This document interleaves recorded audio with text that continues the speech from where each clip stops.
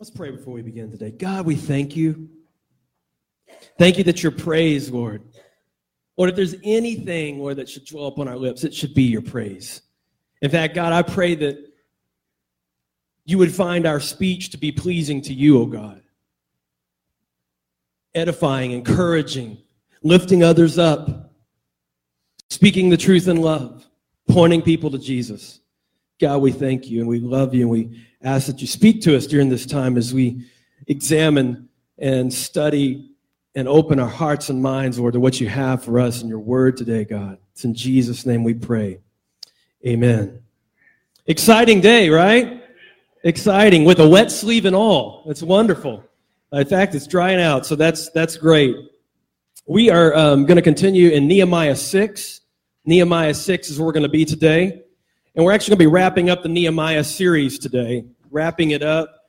We have looked at Nehemiah, and we've taken it chapter by chapter, and I believe that God has spoken some important things to us. You know, a couple weeks ago, we had probably the least exciting Super Bowl that ever existed. Would you agree with that? In fact, it was the lowest scoring Super Bowl in Super Bowl history. I think it was 13-3, if I'm not mistaken, and those latter points didn't come till the end of the game. So it was like 3-3, 3-0 for a good part of the game. But what made the game, so here's the deal. If you love high-powered offenses, the game was boring. But if you love a showcase of defense, the game was fantastic. Why? The reason that they weren't scoring so well was because both defenses were playing on top of their game. I mean, they were on it. In fact, they kept showing clips of Wade Phillips, the defensive coordinator of the LA Rams. And he knows his stuff. He's been around for 71 years and been doing defensive coordinating for almost every team in the league. But they were talking about how that's what Wade did, and he knew clever defensive schemes to be able to trick. In fact, what they would do many times, I played safety. Believe it or not, I played safety in high school. You may not believe that, but I did a little bit, okay? And I love that position because the safety position was the sneak position. He was the guy who had the flexibility. He was the guy who could come up and play like he was a linebacker and trick the offense, make you think that he was going to blitz, which Wade Phillips loves to do this, by the way, make you think he's going to blitz, and then he'll drop the safety back into zone coverage to help with the tight end or the post that's coming across the middle. And so I know for you who don't love football, this is a lot of football jargon, so bear with me for a minute. But the safety position was a fun position because it was flexible, and it was also one of those that was basically based on deception. Because your whole goal was you wanted to trick the quarterback and make him think that you were about to come at him, get him to call an audible, switch the play, and then you would switch. So why you saw such a low-scoring game is because what you saw was a master chess game going on, right? You saw this master chess game between two brilliant minds, Josh McDaniel, the offensive coordinator of the Patriots, and Wade Phillips, the defensive coordinator of the Rams. And you just see them moving like this. It's almost like when I play checkers with my wife, okay? And eventually you just have to let her win so that the game can be over. That's just what you have to do, right? Because otherwise it's just going to be a boring game, and you're just going to go on and on and on and on. So, right, Jody? I just let her win after a while. You just got to make it interesting. So, and here's what we're seeing in Nehemiah. We're seeing this master chess game go on. You see that Nehemiah is building a wall. That's his whole purpose. That's what he set out to do. He was going to build a wall. God called him to restore the wall of the city of Jerusalem so that they might be protected. You have Sanballat and Tobiah, the enemies of Nehemiah, who come out very early on and say, no, you can't do this. We're going to discredit you. We're going to discourage you. We're going to deceive you. We're going to do everything. We're going to throw everything at you. We're going to make you think that we're coming, but we're really not. That whole kind of thing. And eventually, their goal is that Nehemiah would just quit with discouragement, hang his head, and go home. That's not what Nehemiah does. You've heard me say it before, but these numbers are significant. 42 sections of the wall, 42 sections and gates of the wall built in 52 days. 52 days. That's almost how long it's taken us to redo the kids' worship area. Amen? No, we're beating that. So Nehemiah pressed on, and he pushed through. And today, we're going to see the last attempt. How many of you know that the enemy, the more desperate he gets, the more the attempts get more and more vicious and violent? right? More deceit, more trickery. Because if the enemy can't stop you on the front end, he's going to press all that he can to stop you before you get that final. Well, here's where we're at today. Nehemiah has all the sections of the wall are being completed. Now they're working on the gates, and y'all know how important the gates are. The gates are critically important because that's the flow in and out of things. And so they don't have the gates quite finished yet. This is when Sanballat and Tobiah say, this is our last stand. We're going to really throw everything that we possibly can. We've tried this, and nothing else has worked. Let's pick it up at Nehemiah chapter 6. Sanballat, Tobiah, Geshem the Arab, and the rest of our enemies found out that I had finished rebuilding the wall and that no gaps remained. This is Nehemiah writing in first person. Though we had not yet set up the doors and the gates. So Sanballat and Geshem sent a message asking me to meet at one of the villages in the plain of Ono. But I realized that they were plotting to harm me. So I replied by sending this message to them. I am engaged in a great work, so I can't come. Why should I stop working to come and meet with you? 4 times they tried this and sent the same message, and each time I gave them the same reply. I think they would get it by then. The 5th time, Sanballat's servant came with an open letter in his hand, and this is what he said. By the way, if you can't ridicule somebody in private, you ridicule them in public. That's how the enemy turns up the heat. So now we have an open letter. You know what that means? That means it's for everybody to see, and he's going to read it in the open city square to humiliate Nehemiah. Here we go. This is what he says. There is a rumor surrounding among the surrounding nations, and Geshem tells me it is true, that you and the Jews are planning to rebel, and that is why you are building the wall. According to his reports, you plan to be their king. He also reports that you have appointed prophets in Jerusalem to proclaim about you, look, there is a king in Judah. You can be very sure that this report will get back to the king, so I suggest that you come and talk it over with me. Verse 8, Nehemiah says, there is no truth in any part of your story. You are making up the whole thing. Then he says an aside here, they were just trying to intimidate us, imagining that they could discourage us and stop the work, so I continued the work with even greater determination. He dug in. Later, I went to visit Shemaiah, son of Deliah, and grandson of Mehetabel. All right, we can work on that later. Anyway, who was confined to his home. And he said, let us meet together inside the temple of God and bolt the doors shut. Your enemies are coming to kill you tonight. But I replied, should someone in my position run from danger? Should someone in my position enter the temple to save his life? No, I won't do it. I realized that God had not spoken to him, but that he had uttered this prophecy against me because Tobiah and Sanballat had hired him. They were hoping to intimidate me and make me sin. Then they would be able to accuse and discredit me. Remember, O God, then Nehemiah turns to a prayer to God. Remember, O my God, all the evil things that Tobiah and Sanballat have done. And remember Noadiah the prophet and all the prophets like her who have tried to intimidate me. Verse 15, so on October 2nd, the wall was finished just 52 days after we had begun. When our enemies and the surrounding nations had heard about it, they were frightened and humiliated. They realized this work had been done with the help of our God. During those 52 days, many letters went back and forth between Tobiah and the nobles of Judah. Basically, they tried everything they could. For many in Judah had sworn allegiance to him because his father-in-law was Shechaniah, son of Era, and his son Jehoiahan was married to the daughter of Meshullam, son of Berechiah. They kept telling me about Tobiah's good deeds. Then they told him everything I said, and Tobiah kept sending threatening letters to intimidate me. It never stopped. The first thing that we need to know when we're dealing with the enemy, and the reason I talked about such great defenses at the beginning is because while the Christian life is meant to be lived on offense, you have to also be on defense and aware of the enemy's schemes. The first thing, and you can write this down, is that we need to defend against distractions. Defend against distractions. You see right off the bat that when they're trying to finish the gates, you see that Sanballat sends a message and says, hey, come get off the wall and come meet with me. Let's meet together. Let's talk about things. And 4 times, Nehemiah said, no, no, no. And then finally, as I pointed out earlier, he goes public with it. He goes public with it. And it's not that maybe meeting with Sanballat was such a bad thing, but here's what Nehemiah knew. Nehemiah knew that meeting with those guys may have been well and good, and maybe he could have reached some kind of agreement to get them off of his back, but that would have totally deterred him from the purpose that God had given him, which was to finish the wall. We have to defend against the distractions. You have to know that just like that safety who's going to come up and try to blitz and sack the quarterback, you have to be aware that the offensive line has to catch that.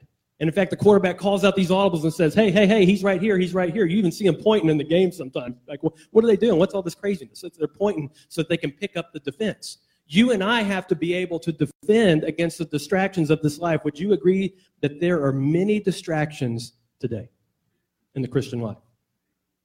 Would you agree that Satan loves to use, hear me, good things to take us from the best things?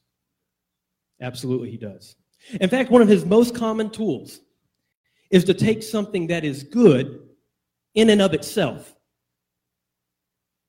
and to make that the priority in your life, to where you make that the priority, to where it becomes all-consuming in your life, and then before you know it, you're all consumed with that, and God's over here. One of the best tactics that the enemy loves to use today is trading the best things for the good things.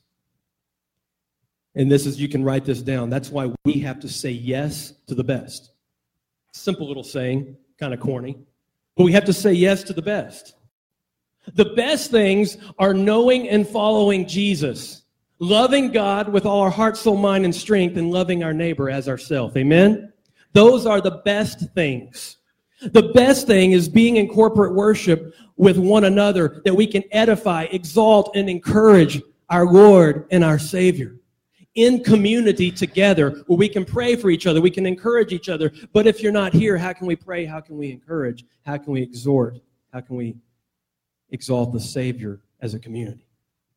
In fact, right, the writer of Hebrews says, let us not forsake the meeting together of one another, and let us spur one another on to good works.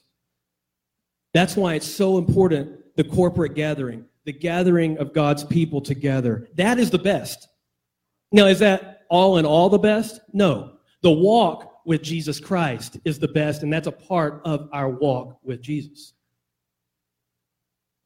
So I want you to think about, what are some things that you may have traded that are good in and of themselves, but you may have traded that and put it in place of a best thing? Micah 6:8 says this, he has told you, oh man, what is good. You say, what does the Lord want me to do? What do I need to focus on? Do justice, love kindness, and walk humbly with your God. Secondly, what do we need to do? We need to defend against discouragement. Look at verse 8. Defend against discouragement.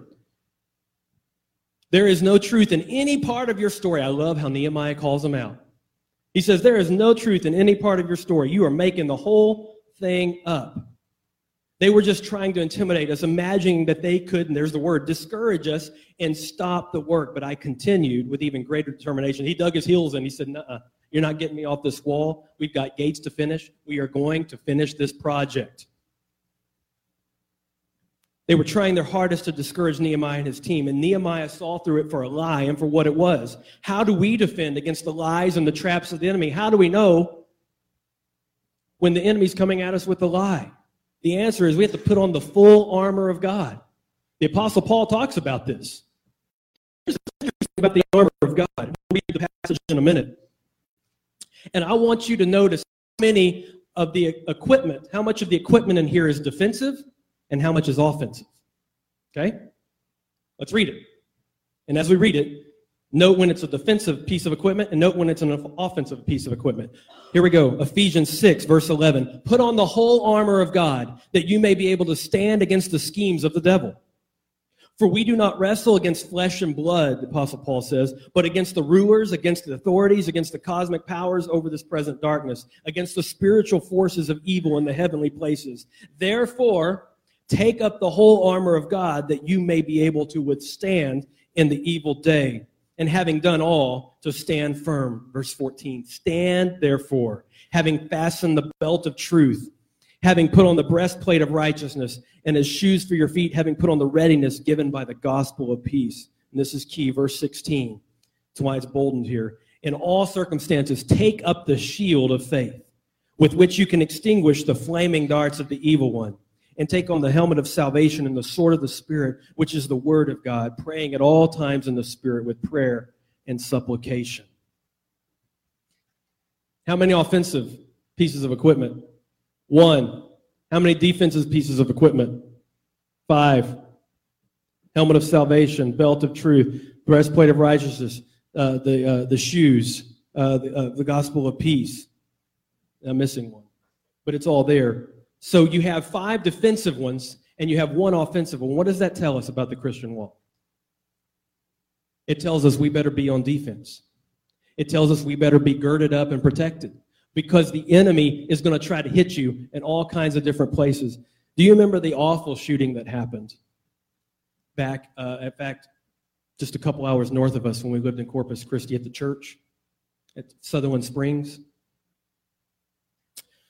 The guy who took him out was an NRA-trained rifleman. I don't know if you remember this story.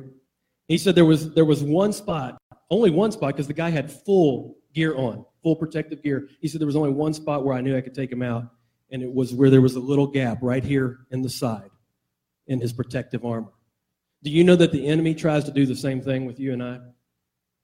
He looks for any kind of opening that he can get. That's why each piece of this equipment, and we don't have time to even go into all this, but each piece of this equipment is so critically important for us to put on as Christians. In fact, one of my favorite ones, and I even emboldened it, is called the shield of faith.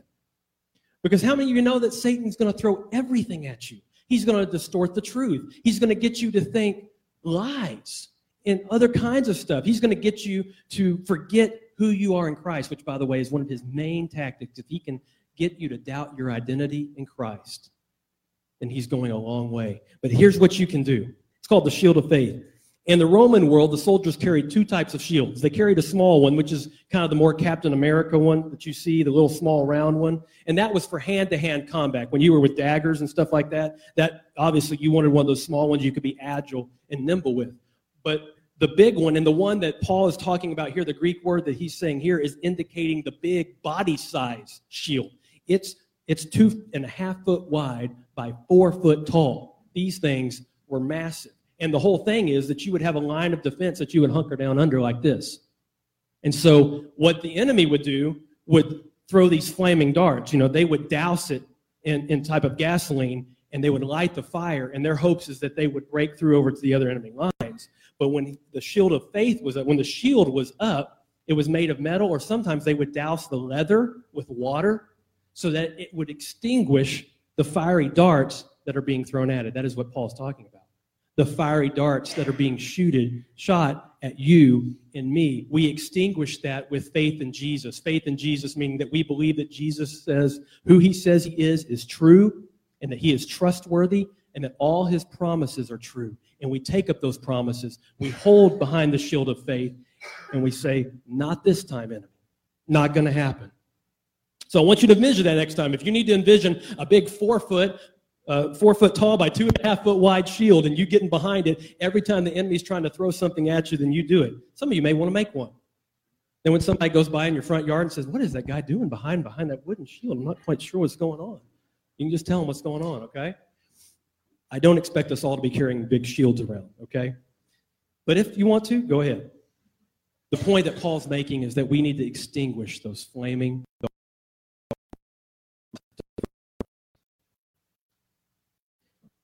Jesus clearly instructed us that to be on offense is with the only weapon that we need, and that's the sword of the Spirit. That is the truth of God's word.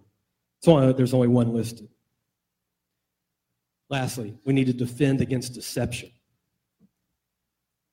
Verse 11.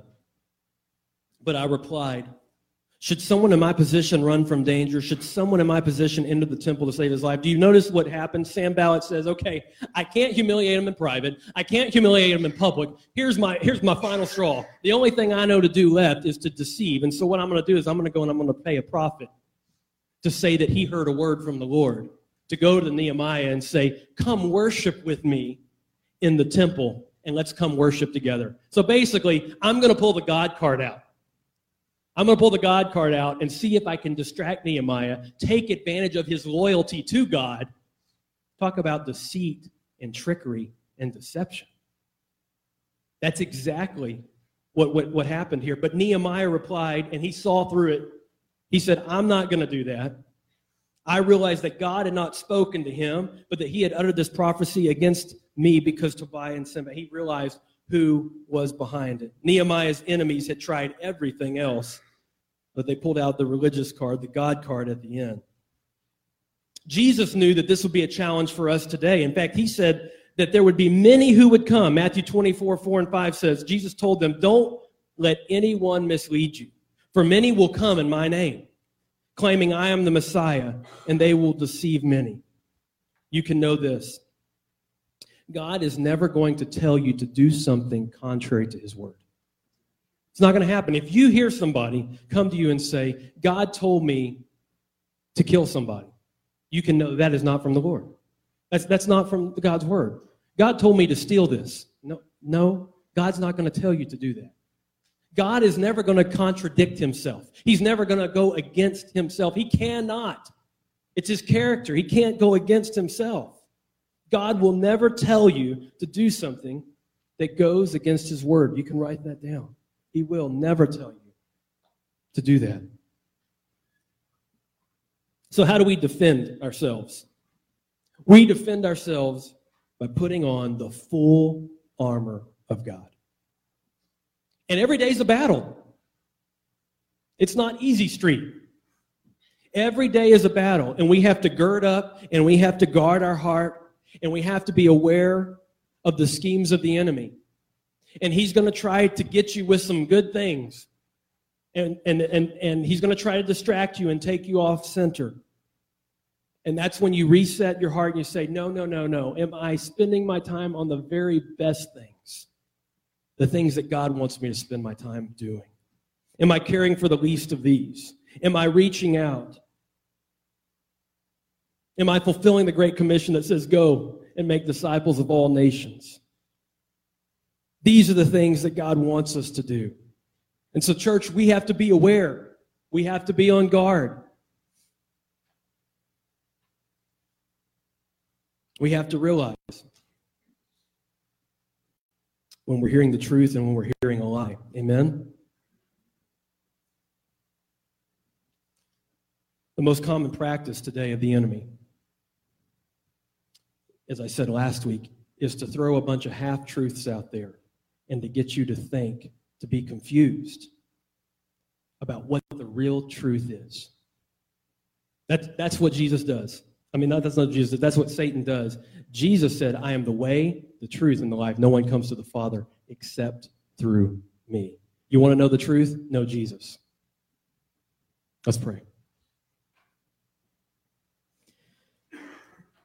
So God, as we studied your word today, God, as you've spoken to us, Lord, we recognize that we have not always taken up that shield of faith. We've not put on the full armor like we need to put on, God. And for some of us, I think for all of us at times, God, we have traded in and we put good things in place of the very best thing. And God, we pray that we would return to the very best, which is you. Worshiping you, loving you, adoring you. So God, in these moments today, we pray that you'd speak to our hearts, God. Pray that you would stir our spirits, God. We pray for an empowering of your spirit. Lord, we can't do this without you. Nehemiah was solid because he knew you were with him.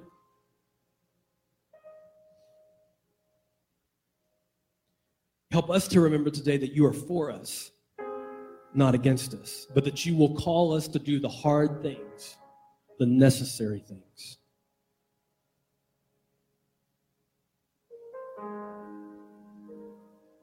So we ask that you would speak to us today. We ask that we would respond today. The altar is going to be open. You may just need to come and to pray.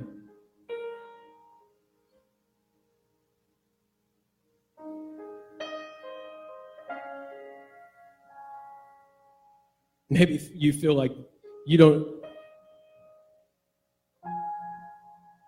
struggling and you can't seem to get back to that close relationship with Jesus Christ, maybe you need to do an inventory and just say, hey, how am I doing with the armor of God? Am I putting all the equipment that God has provided for me, am I putting it on to defend against the enemy? Am I using the sword of the Spirit to be on offense? And maybe for some, it's time for you to enlist and to join up today and receive the forgiveness of Jesus Christ. Repent of your sin.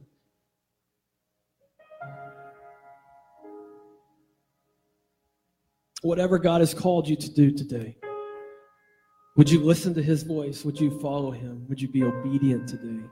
Because as we said earlier, there's only one name that can save. There's only one name who is worth our praise. That is Jesus. To him be all the glory.